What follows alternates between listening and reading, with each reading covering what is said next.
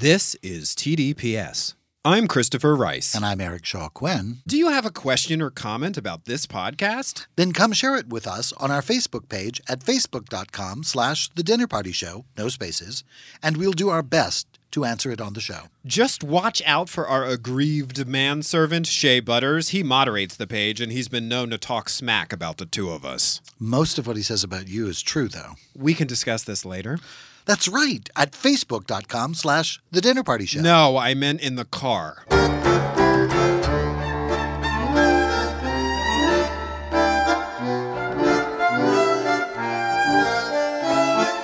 Hi, I'm Christopher Rice. And I'm Eric Shaw Quinn. And you're listening to TDPS Presents Christopher. And Eric. Was my intro voice to your liking that time, where there's been an uptick in comments about it? You know what? I was thinking he sounds relaxed. It's like you can tell we recorded this episode after lunch. I was going to say, I also practiced some box breathing. Do you know what that is? I have this breathing You put a box that on your head and continued to breathe? You breathe into a box, but first you fill it with bees. So you're really grateful that you live to take each breath. It's very relaxing. Where did you come up with bees in your house on such short notice? You can get them on Amazon. You can just order bees. You can just get everything on Amazon. Yeah, I'm a big fan. There are...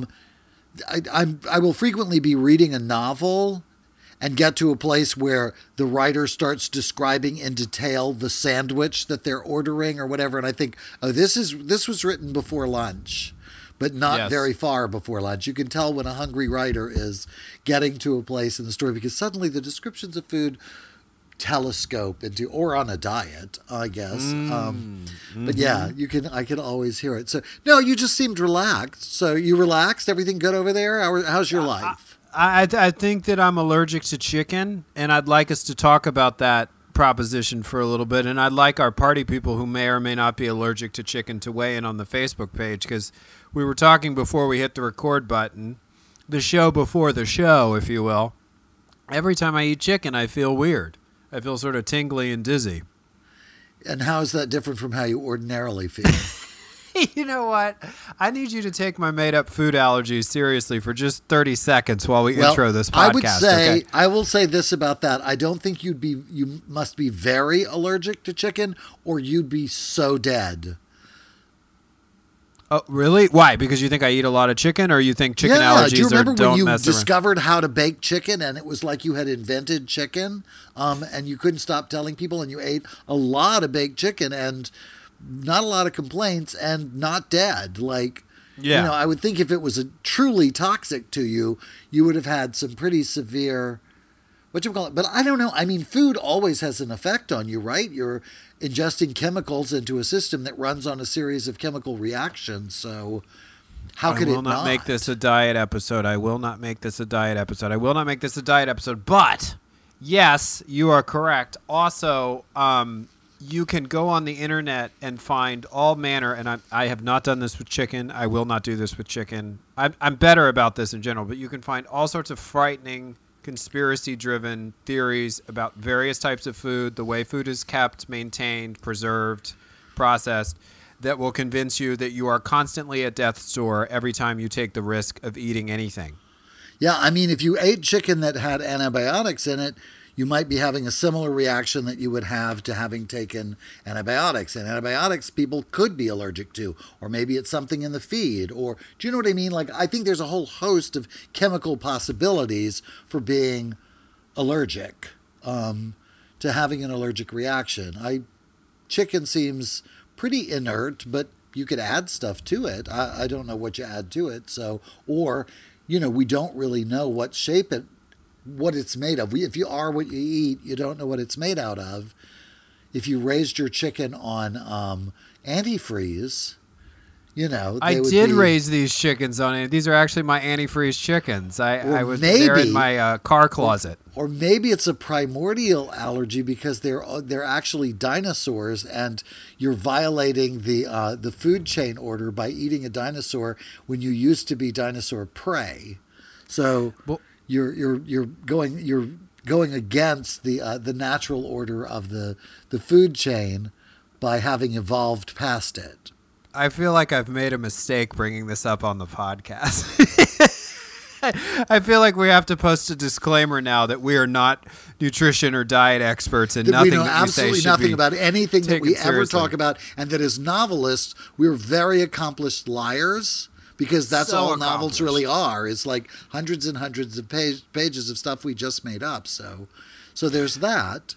But it is I true. think anybody who tuned into this particular podcast for food and nutrition advice probably, is somewhat asking for it. We'd like to direct you to podcasts where people actually know what they're talking about. Yes, the dinner party was about conversation, not about the actual food. We still get letters and solicitations all the time from, would you like to include our silverware at your catering company? And it's like, it's not a catering company.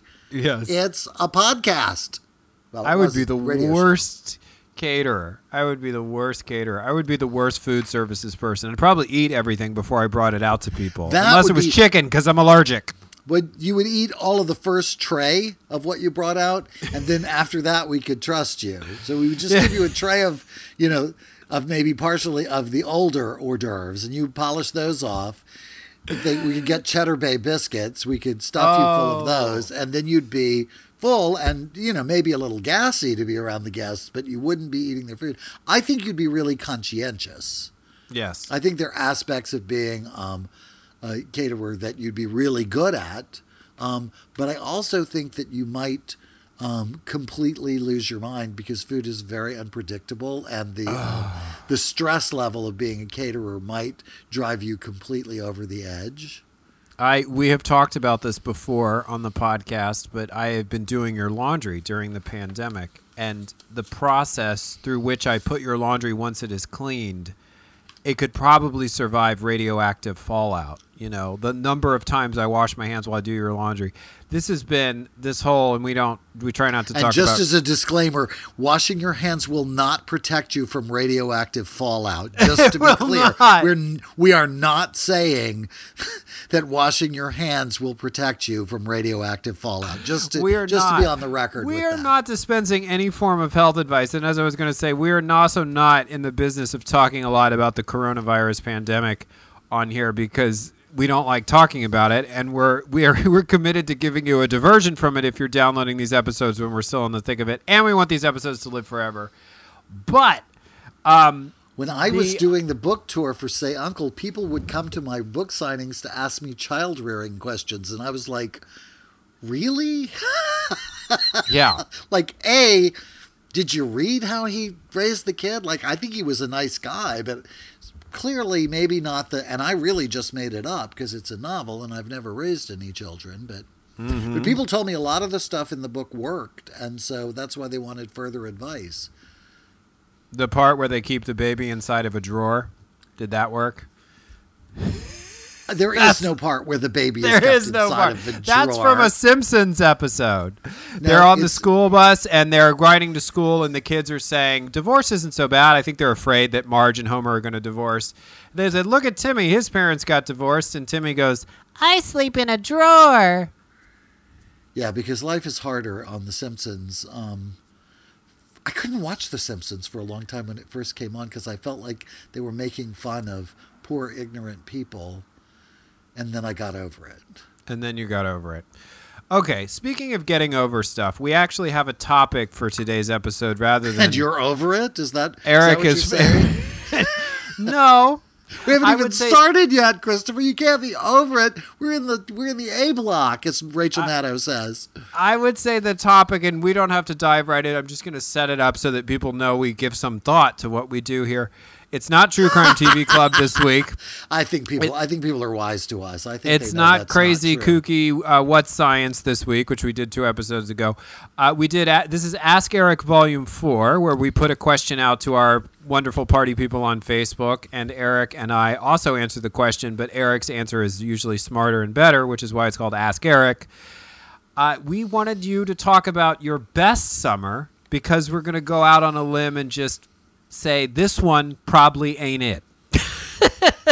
Given the state of the world. Not sure. Maybe you're having the best summer of your life. And if you are, great. Keep it up. More power to you. And tell us what you're doing because we might be interested in trying it ourselves. But, It gets back to that same thing. I actually mentioned it on the last episode of like my favorite J.M. Barrie quote, which is God gave us memories so we could have roses in December. This is, we can have happy vacations or happy summers in the middle of a quarantine. But you also reminded me, I think this was at the beginning of the pandemic, and I feel like the two ideas are kind of related and connected, that the psychological advice for weathering it was focus on what you have to look forward to doing once it's done with us to some degree. And we're not going to go back to normal. We're not going to go back to normal quickly by any means. But once you are... Here in California, they call it phase 4 reopening. Once we've reached phase 4 and the numbers are where they are and maybe there's a vaccine and all that sort of stuff, what is the thing that you are going to most look forward to doing?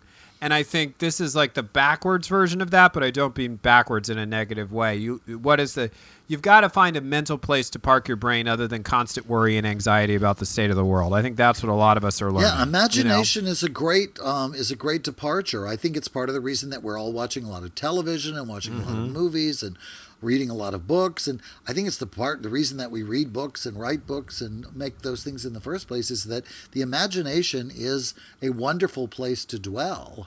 I can't wait for them to invent the holodeck so that I can travel the world and do all kinds of amazing things without leaving the house.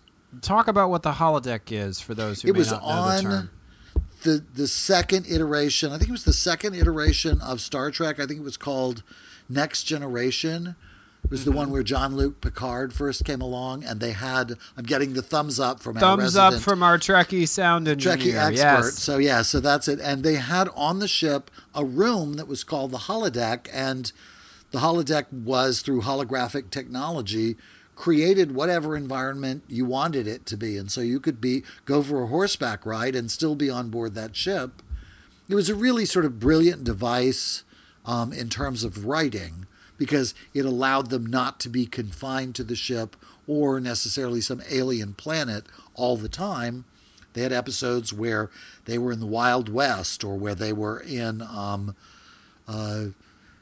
do you call it? Like heraldic times, like the medieval periods. And they, it was all taking place in that room. They also had weird episodes where the room got jammed and they were trying to escape, and it became a hostile environment. But it was a fun it was the ultimate manifestation of imagination. Right. Absolutely. Like, I love The Sims for a lot of that reason, because it's about creating a world where you can be in control. It's for, control freaks, but you don't have to be. You could just let things unfold if you didn't want to. But it is a completely imaginary world in which you're not dealing with the stuff in the world that we're actually in.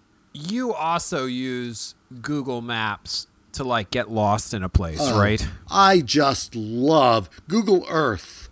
Google Earth. Oh yeah. Google Earth. Google Maps, I will go wander down the streets of Rome, or wander along the edges of the canals in Venice, because once you're there, once you're on the ground, you can travel around. Now, I don't know about Venice, because that would have to be, most places are mapped by automobiles driving around. So it's only streets where an automobile could go. But maybe they had somebody do it on foot in Venice. I'll have to go and check. But, you could pick New York or anywhere. I frequently love to know where my friends live so I could walk past their house.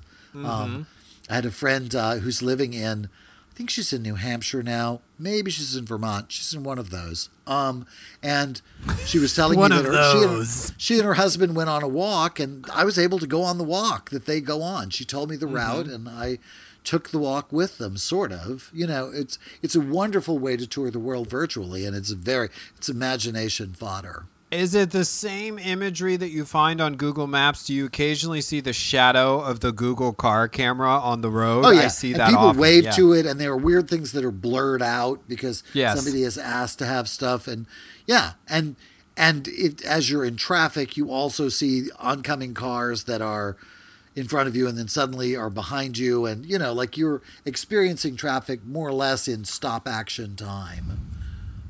I decided I'm a big Central California fan. My book series, the Burning Girl series, takes place in part in that area, in a town I made up. But I love Cambria and Morro Bay and San Luis Obispo. And I am, however, terrified of cliffside, twisty roads, like Which is Highway the 1. hallmark of that area of the world. It's the hallmark of just north of that area of the world. This whole region sits at the foot of Big Sur, and Big Sur is where they really get twisty. So that's I why you finally like said, it. It's before I you had get to- into the hills. Exactly. I had to decide. I had to figure out what was the point on Highway 1 that I would never want to drive beyond, because I had driven up as far north as Hearst Castle and San Simeon, and so I knew that was pretty flat. You know, it's sort of flat plains coming right to the ocean. Beautiful, sort of bleak, very Shetlandy.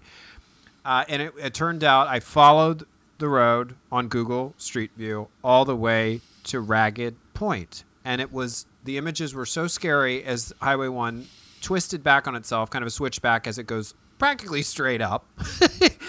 I started to break out into a cold sweat. So a drive up Highway 1 will definitely not be part of my favorite summer, but we're excited to talk about yours.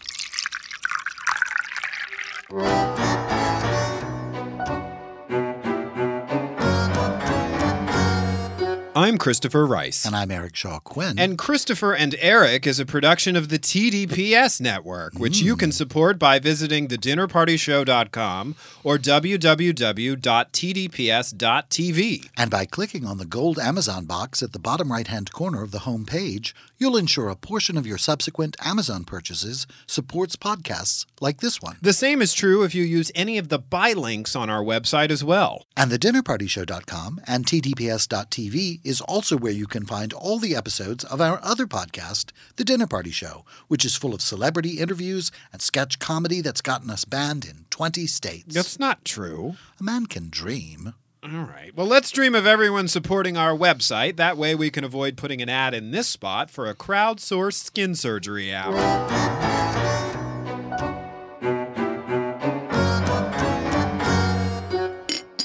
Okay, so before we get into everybody's wonderful Facebook responses to our favorite summer query, we have to talk about this comment from a certain listener who is discovering that we are back.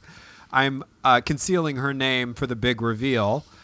Oh, wow, the dinner party is back, she writes. I came to your first ever, and y'all said my name wrong.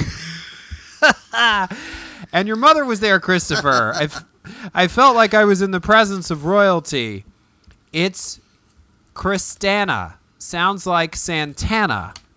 Yay, y'all are back. It's been forever. So fun. I'm glad she's so excited about us, even though we screwed up her name on our first ever episode of the Dinner Party Show. So fun. She says, since then, and now she's going to make us feel really old, my little daughter has grown up, dated guys, and now decided she likes girls better. Go figure. Shrug emoji. Good for her. So much for being born that way. Not all people are, but I am good with this. She is such a pretty darling. I am just as proud of my sweet, smart darling as your mother is of you, Christopher, and that is very proud. We love our children. She said she listened to our first show online and loved it so much. And she goes on to say some other things, but they're all very lovely and supportive. So glad the Dinner Party Show is back. And so I think if we can maintain the support of people as we say their names wrong, given how often we say people's names wrong, we're going to be okay in terms of our party people, at least. And, you know, as an extra bonus, I'm actually on the show, too.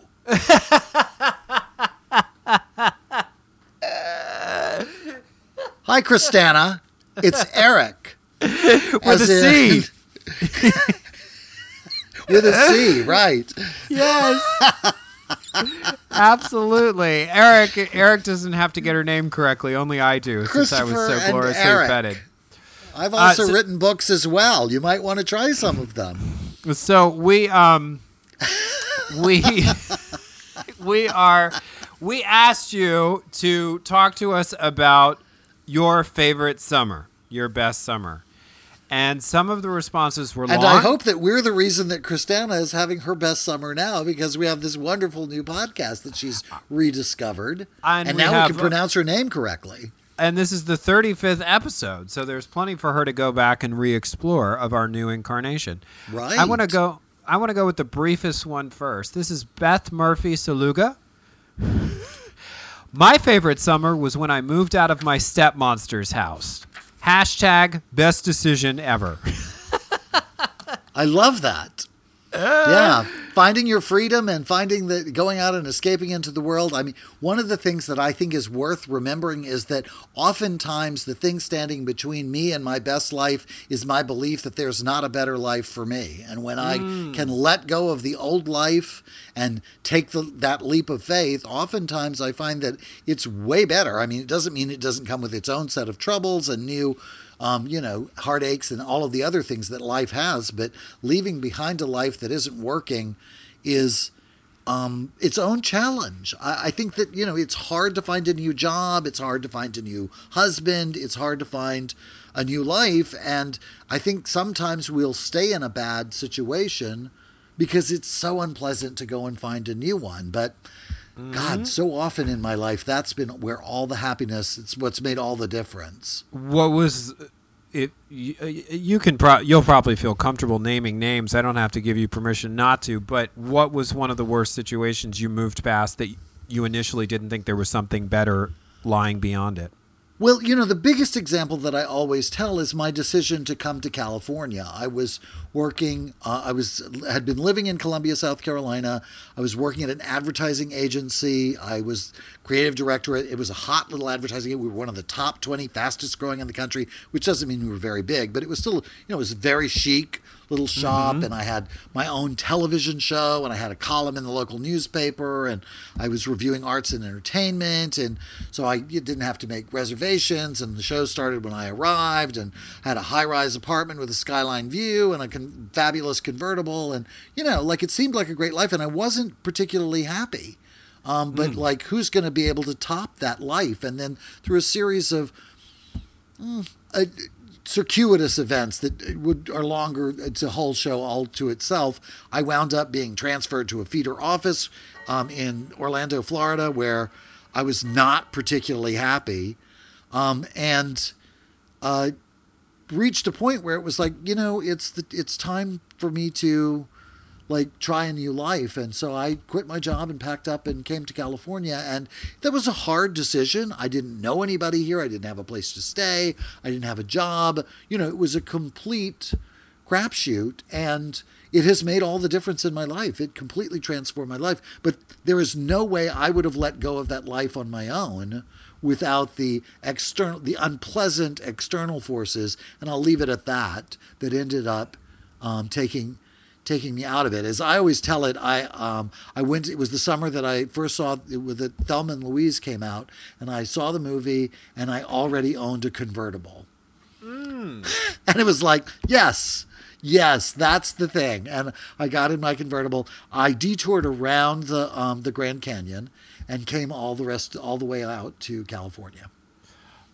Is that going to be your favorite summer, or are we yet to hear? Okay, good. Okay, that's fine. But it's emblematic of sometimes, and I think it's true in Beth, and I thought it was true in a lot of our the listeners' answers to the question. A lot of our party people didn't necessarily pick a joyous summer. Like, joy is not necessarily born. It's born maybe of juxtaposition. Like, I didn't know I was joyful until I realized how miserable I was, until I had some basis for comparison. And it seems to inform a lot of our, not all of them, but a lot of our favorite summers are informed by maybe not the most happy set of circumstances.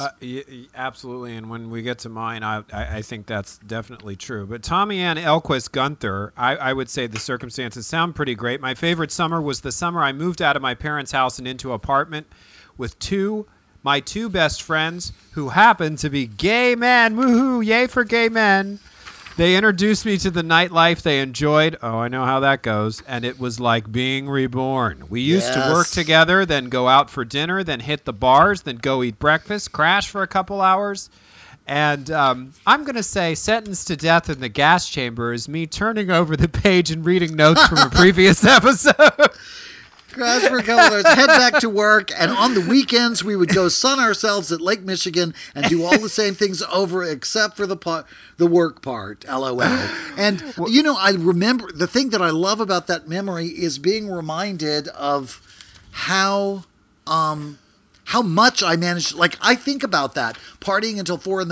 and then being at work at 7:30 at the next morning. It'd be like, the thought of doing that, the thought of just getting out of bed at 7:30 any morning, but certainly a morning after I'd stayed up till 4 o'clock in the morning, just seems improbable now. But at the time, the energy was endless. I'm getting a look. You all can't see it at home. I just got a look on the Facebook. I think you're I'm just so bathed in relief that Tommy Ann wasn't sentenced to death in the gas chamber. I had a moment of turning that page really over is. and being Thank heaven. Wow, this story went in a direction I did not expect it to. This took a dark turn all of a sudden. Jesus Christ. No, I think that's left over from the last episode, I think that is our note. It was double-sided show notes. That's the problem. Yeah, I think back on how I lived when I was younger and how I partied, and it's a miracle I'm still alive. I would do the thing of coming. I lived with my parents during that period, and I would come through, and was my dad down at breakfast or not? Like, did I have to go through a side door? And if I did go through the door and was caught by him, and having been partying all night, I would have some cover story that I'd quickly blurt out. I couldn't find my car, and I'd go up. But, a lot of fond memories from those periods. A lot of, not a real fine sense of consequence yet. I mean, I think that... No, I think it's fun to be young and irresponsible. I think we all need that part of our life. But I think it is also the part of our life where we learn where the consequences are less, one hopes, traumatic or final or expansive, that there are consequences to the choices that we make. You have to learn that somewhere, and in our young adulthood, I think is where that starts to come home. And one hopes for young adults everywhere that lesson can be learned without it being leaving too big a mark. Right, absolutely.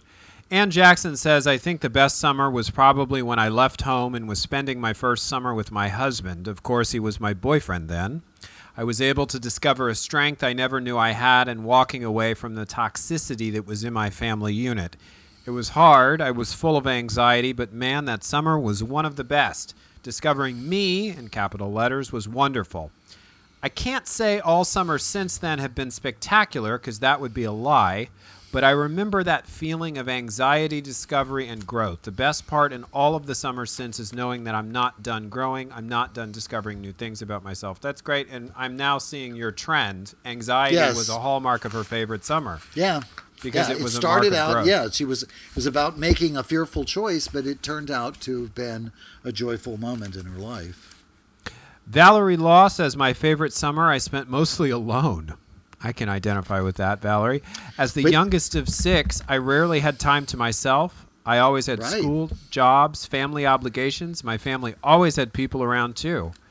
And this was the first summer of college. Getting a part-time job just seemed silly to me as I would be returning to university soon. So I walked to the beach every day and read beach books. Oh, heaven. Then headed to the bar at the hotel pool deck at the beach, had a beer, and went home. What a life. That's my favorite summer. You had a pretty good young adulthood there. I'm jealous of that one. That sounds wonderful. And yes, sometimes being alone can be its own form of joy. Yes, we've been alone. I mean, we talk to each other every day, but for the length of this sort of pandemic that we're still in during this recording, we've been alone. And I feel like at the beginning of it, everyone was so sympathetic to people in our plight. They were like, I'm so sorry you're doing this alone. And then by the beginning of the second month, when they were ready to put their kids in the pantry and lock the door, they were all so jealous of us that we were doing this alone and had our own space and could watch whatever we wanted on television and all that sort of stuff. So yes, it is its own blessing. And if you've learned to enjoy it, it can be really a remarkable aspect of life. We're all born alone and we all go out alone. Ultimately, we're incredibly separate beings. Mm-hmm. Even when we're together, nobody knows what's in my head or what I'm thinking or what I'm doing except me. It's still a very solitary existence. I know what's in your head. I know you just think you do. Coursing through I know enough. I know enough about what comes out of your mouth to know what's in your head. Yeah, Eric Schalquin. I say a lot. I get a lot out. I would say, there's not also a huge, discrepancy or filter with you. You don't really pull any punches. You'd be amazed. You'd be amazed how much there's still there. What was the show that we watched, Torchwood? There was an episode where one of the women who worked in whatever laboratory, secret lab, had the curse for, I guess, a day at least, of being able to hear everybody's thoughts. And it just drove her crazy. She had to go home because she could hear what everybody was thinking about her. I mean, like, Yeah. oh my God, what a nightmare. Suki Stackhouse, that happened to Suki on True Blood, and it used to drive her nuts. She'd practiced to sort of wall it out, but occasionally she would be at the restaurant and it would get the best of her, and she would suddenly be hearing what everybody was thinking, and it was overwhelming. I can't even imagine. Lestat Joanne, deals with it. Absolutely. Joanne Brown. I don't know if she deals with being able to hear other people's thoughts, but I do know she shared with us a recollection of I her hope not, favorite Joanne. summer. 4 of us girls in our early 20s drove from Chicago to Colorado to camp and drive around the Rockies. 4 city kids who knew very little about camping in the outdoors. We went rafting, holy crap, horseback Wow. riding, hiking, and had a marvelous time. You were some We met the daring young nicest people and a few who were not so nice. She does not elaborate on that detail. Oh, I'm interested wow. in getting more information about the not nice Right, people because I there's have a a story. negativity bias. It was our first time being that far from home on our own. Still one of my favorite vacations. That sounds like it could be a movie. Yes, especially the part about some of them not so nice. That could I be know. profound. James P. Jordan. My favorite summer came after a happiest January to be followed by my saddest February. Our son was born in January, and then my lover was killed in a car wreck in February. Oh, it's awful. Oh dear. So sorry. To avoid a nervous breakdown, my college Italian professor chaperoned a summer at her family home in Cremona. I toured the cities of Italy with her handsome brother, who was the perfect deflection from my grief. We sent presents home from every spot for son and mother. We traveled through Fellini's Italy and brought laughter back into my life and became a great friend. I think that's the brother or the professor he's referring to. Oh, and the cooking lessons, the wine, the olives. The magic of that summer made me a better father, a better son, and a man who could forgive and find peace. Well, that is... And again, joy being found as a in direct connection to one of the worst tragedies of his life.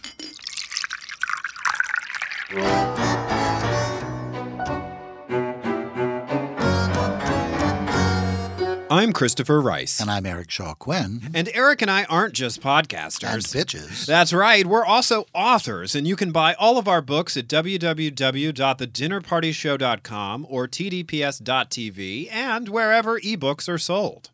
At thedinnerpartyshow.com or tdps.tv, you can check out my Right Murder mystery series. Or sample my Burning Girl thrillers. The best part is, the more you buy our books, the less likely we'll end up filling the spot with an annoying ad for a napkin that counts your calories. The TDPS Network, alienating potential advertisers one promo at a time.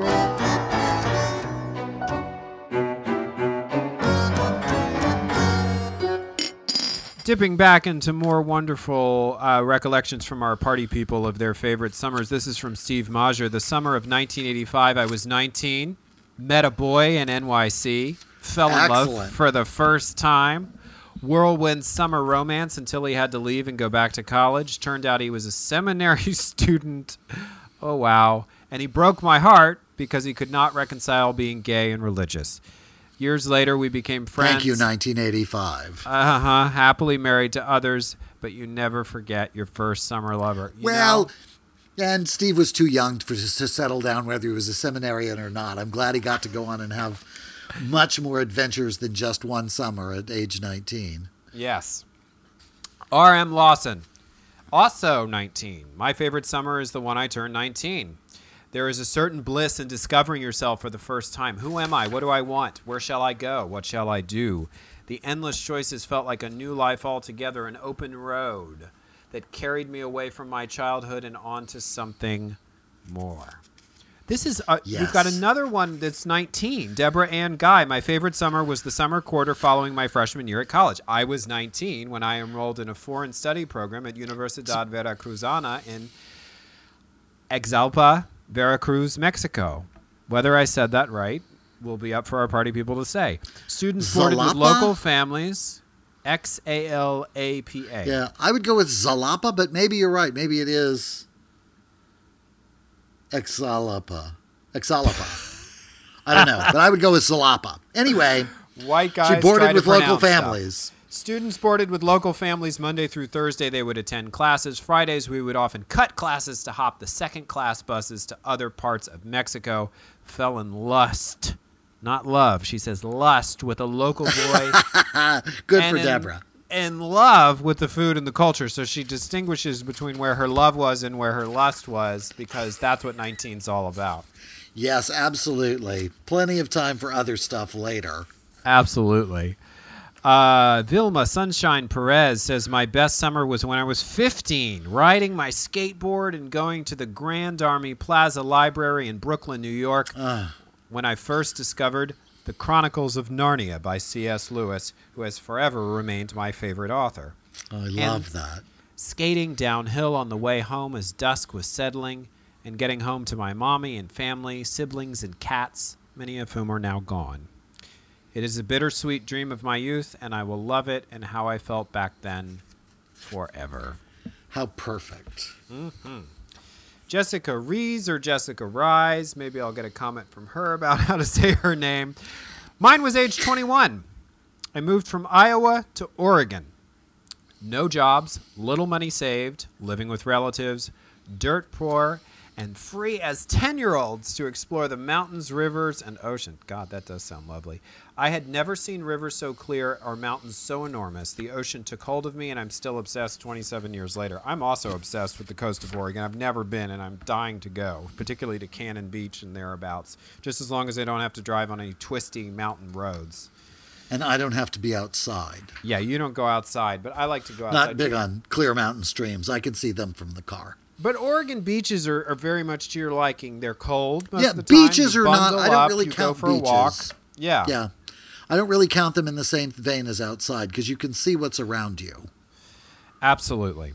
Debbie Weeks. My favorite summer was when I moved by myself to San Francisco. Love San Francisco. I was 19. A lot of summers of 19. A lot of these happy memories seem to be about moments of liberation. And 19 is a point where a lot of us are like adults for the first time and out to enjoy the world. I just decided to go one day, Debbie says, and it was one of the most exciting times of my life. Seeing the ocean for the first time in the sequoias, it will be something I will never forget. Indeed. Mary Riley. Besides the times as a child I spent camping on the beach in Baja California with my family and family friends many moons ago, I loved the opportunity of going with 3 dear girlfriends to Newport, Rhode Island one summer. How lovely. We stayed at a mansion on the Cliff Walk, house sitting for a friend. One should always have friends with mansions in Newport. Absolutely. That's me interjecting my thoughts on Mary's post. Touring the other more famous and fabulous mansions there all around us, eating our weight in lobsters, which she spells with an S-T-A-S and apostrophe, chowder, and clams, which I believe they call stuffies. That's what she puts in parentheses. Interesting. I didn't know that. Sailing, shopping, and sightseeing the wonderful area and all of its beautiful beaches, always laughing our heads off. Sounds perfect. Wasn't Mary Riley Jack the Ripper's last victim? I don't know. I think there's a novel called Mary Riley or a movie called Mary Riley with Julia Roberts. Maybe, but I don't know. But this Mary Riley seems to be okay. She's had a much better life. Yeah, absolutely. Much better life. Whether that's true or not, yeah. Last but not least for our Facebook Party People responses, Mark Allen Gunnell says, summer 8 years ago, I met my husband and we started dating. It was a summer of mountain trips, trips to Savannah, plays, movies, and falling in love. Not to get too sappy, but it's a summer that almost feels like it hasn't ended yet. Oh, excellent. Mark. All right. That's so sweet. I love that. Those are wonderful memories. Your turn, Eric Shaw Quinn. Oh, is it me? It's on me to tell my story. Well, I'm very much keeping the theme alive. When we first were talking about this topic, I was reminded of the summer when I was, I'm going to say 11, 12. I was between 5th grade. I'd finished 5th grade and I was going to start 6th grade the next fall. So I think that's 11, but in there. And we were living in a place called Clinton, Louisiana, where they filmed the movie Sounder. The courthouse that's in that movie is there. And maybe even The Diary of Miss Jane Pittman, but I'm not sure. But Sounder for sure. Anyway, it was a really turbulent time. It was, that spring had been the moment that Louisiana desegregated its schools. Mm-hmm. And it was not well received, and there was a lot of resistance, and this horrible old, I think it was a Confederate like veterans home. It was an abandoned property. I think it was like an old ghost house, was suddenly reopened as a private school that a lot of kids went to. This happened mid-year, and the rest of us went to the school that we were going to share with the rest of the elementary school students, because segregation is ridiculous. Anyway, obviously my family was very much in favor of that and very clear about that, and it was not well received in the community. We lived in a trailer, and the property that we lived on was sold out from under us, and we were basically evicted. Somebody came over to the house and in the process of, under the guise of prepping it and chopped down a tree that fell on my outdoor pool that I had saved up and bought with my own money. It was like an above ground pool. My sister and I were chased off the road by a speeding car walking home from school by the last day of school, and jumped into a ditch not to be killed. It was not a really happy sort of moment. And this is because your family was in favor of integration, right? As you said. Because we were not in favor of desegregation. We just thought that was ridiculous, and we didn't make any secret of it. And we were called the names that you would think we would be called by the people who didn't agree with us. I hope that most of that is gone. I know there's still a lot to be settled, but it was frightening and weird, and I was young, and so you only feel vulnerable anyway being that age. So our trailer was hauled away. We were going to move to South Carolina from there, so it wasn't like we were moving to a hotbed of liberal thought, but it was at least away from there. And in the interim, after the trailer was hauled away with our stuff in it, we went to stay with a woman named Catherine Peters, who really lived only about 2 doors from where we had lived before, next to a lady named Miss Jeannie White, who had been my sister's second grade teacher. And Miss Peters was, I believe, a teacher who taught with my mom. Anyway, it was a wonderful little house and big backyard, and I slept on a daybed that was in this little alcove that had windows on 3 sides of it. It was sort of like sleeping in a window seat. And there would be these huge storms outside, big Louisiana thunderstorms. And I would be lying there in bed at night, perfectly safe with all the lightning and whatever around me. It's that memory of being in that bed with that lightning and thunder around me is still my favorite memory of my whole life. Every night I fall asleep to the sound of thunderstorms that Alexa plays for me around the house. And her daughter, who had long since grown up and moved away from home,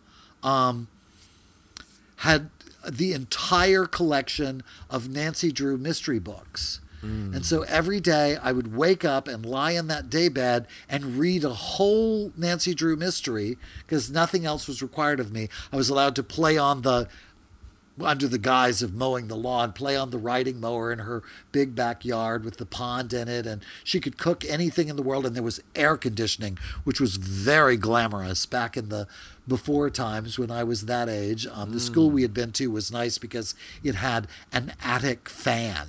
Can you imagine? No air conditioning, but an attic fan in Louisiana, and it was a modern building. The building we'd been in before didn't even have that. Can you maybe pause and tell us how an attic fan worked for those of us who aren't familiar with it? An attic fan pulls the air up into the attic and out the vents on the end of your house, if it was going to be in your house. And so it creates a breeze. It pulls the air in through the windows. Fresh air comes in through the windows and goes up and blows out of the house at the roof. So the hot air travels out, which rises anyway, and the cool air from outside, and it just sort of creates a general breeze. It is something akin to like a primitive air conditioner. It was almost like a vacuum of sorts. It's a big fan, but it sucks rather than blowing, and it pulls air through your house, up through the attic, and out through the roof joists. In the school, there was a long... It had those roofs like in Louisiana, those very steep roofs, and at the very top of it, there was like a mini mansard that housed the fans that pulled the air up through the school and out through the roof. It was really quite lovely. It was much better than the school we'd been in before. It was actually nicer, which I think was a lovely break. There were plenty of downsides during that time in life, but anyway, it was a terrifying summer. It was terrifying, but I still love my murder mysteries, and I still go to sleep every night to the sound of thunderstorms because of that summer. That feeling of safety, that feeling of comfort and protection in Miss Peters' house was such a respite from what had been such a turbulent year. And the next year was even more turbulent because then we moved to another, out of the frying pan into the fire. My father actually came to South Carolina to desegregate the schools. It was already in progress, but he worked at the desegregation department, which was actually a real thing. And we lived in a trailer park in a terrible neighborhood with horrible, it was not like it got better all of a sudden, but that little moment, that little oasis of calm and safety at Miss Peters has been a place that I return to in my heart all these years. And in like many of of the people who answered this question, it was a wonderful summer that was born out of really a terrible summer. Mm-hmm. Mm-hmm. It was wonderful because everything else was so terrible. Mm-hmm. Mm-hmm. What about you? Oh, I don't think we have time. No. Okay, that's fine. I thought till next time. I don't want to be this vulnerable. No. It was the summer I graduated from high school. I was 18 years old.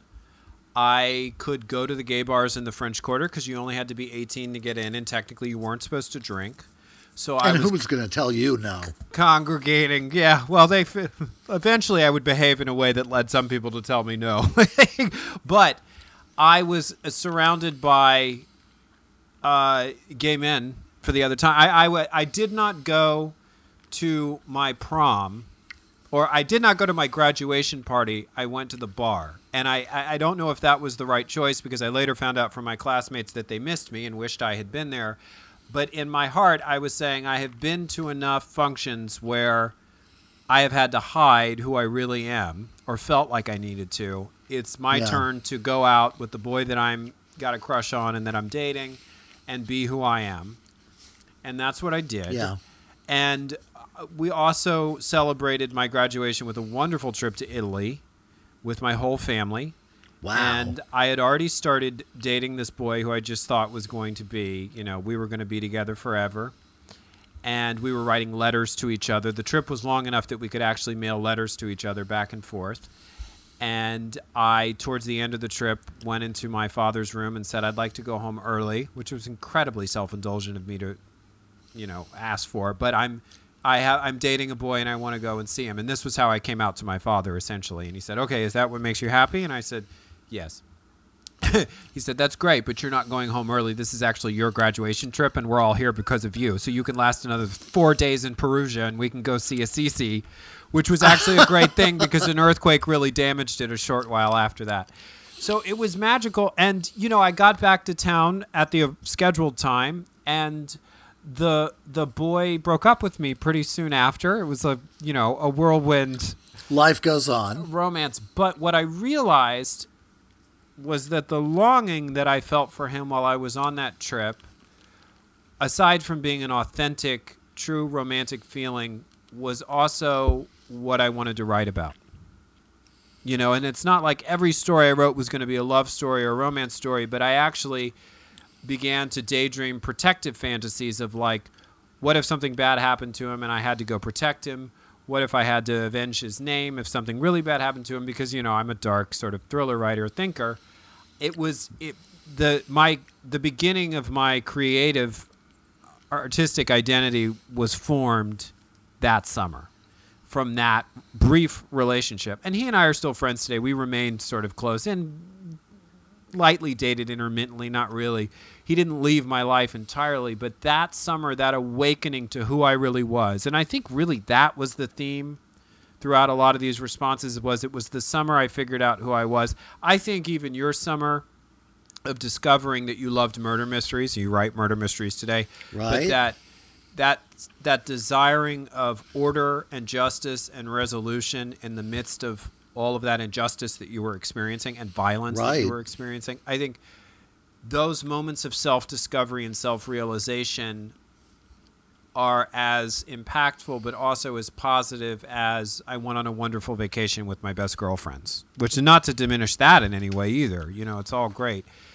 But yeah, I would have to say the summer I realized who I was. I did cling to a bisexual label far longer than I knew it to be truly accurate, and my motives for doing so were suspect. You know, I thought it was better to be bisexual. You know, there are true bisexuals. I have many friends who are bisexuals. They are their own individuals. I was not. And you have bisexual experiences. I mean, it's not like you didn't, like, I don't. Yeah. You're a gold star gay, as they say. Right, yes. Yeah. There's never been any, I've never even experimented. It's never seemed that appealing. But yeah, and there was safety in it. It was not okay to be who we were until, you know, very recently. And even now, there are plenty of people who still have hard feelings about it, but at least we're getting to a place where the law recognizes our right to exist. Right. And, you know, here's hoping that the hearts and minds of our fellow citizens will follow. Absolutely. And but I really agree with you strongly. Like, I really do believe that these moments that make us are not always pleasant. And maybe that ties into how some of us are dealing with the difficulties of this summer. I mean, there is a potential for self-examination and self-reflection when a lot of us are as isolated as we've been in the summer of 2020. But there's also a dangerous potential for self-obsession and negative self-obsession when we're trapped in the house with our thoughts, particularly for those of us who are alone. And I think having a program of action... And you have that tendency to be negatively focused. Exactly. Yeah, I think that's a risk. I always like to remember that the best movies and books and television shows are not about people's lives where everything turned out great. Mm-hmm. Like, that isn't actually very interesting. I mean, it's great if it happens to you, but it's not actually the stuff we make movies about because it's not very interesting. You know? Perfect childhood, went to the perfect school, met the perfect boy, settled down, got married, built a house, had children, had a great job at the bank, retired, whatever. That's great life, but not great storytelling. Yeah. Absolutely. So, you know, I think all of us experience the best stories of our lives are not necessarily the stories where everything was great. Yes, absolutely. Absolutely. Well, a huge thank you again to all of our party people who responded to that, and a reminder that the Ask Eric email address is always open at Eric. I should say it's not at Eric. The email address is eric@thedinnerpartyshow.com. And, of course, you are always welcome to leave questions or comments on our Facebook page, but the email address is there for those of you who may want your comment discussed on the show but would like it to remain anonymous. Please say so if that is what you would like. We are returning next week to True Crime TV Club. For those of you who would like to study ahead, which is absolutely not necessary. But very much fun. I mean, it's like a book club, right? It's more fun if everybody reads the same book. But if you don't, that's cool too, as according to the Cindy Comforti rule. Absolutely. Cindy Comforti says she watched one of the shows we discussed and found it was way more repetitive and slow than our recapping of it. And so our job when we do this is to serve up the episode in such detail that you can feel like you've watched it without actually going to the trouble. And we hope be a little entertaining while we do it. Vanity Fair Confidential is the series. We will be discussing Season 3, Episode 12, and it covers a case that is very well known here in the United States at least, but which we have never talked about on this podcast. Natalee Holloway, Lost in Paradise. That is the title of the episode. Once again, that's Vanity Fair Confidential. What season? Season 3, Episode 12. Excellent. Episode 12. I'm writing that down. Writing that down. So, until next time, I'm Christopher Rice. And I'm Eric Shaw Quinn. And you've been listening to TDPS Presents Christopher. And to Eric. Thanks. Happy summer.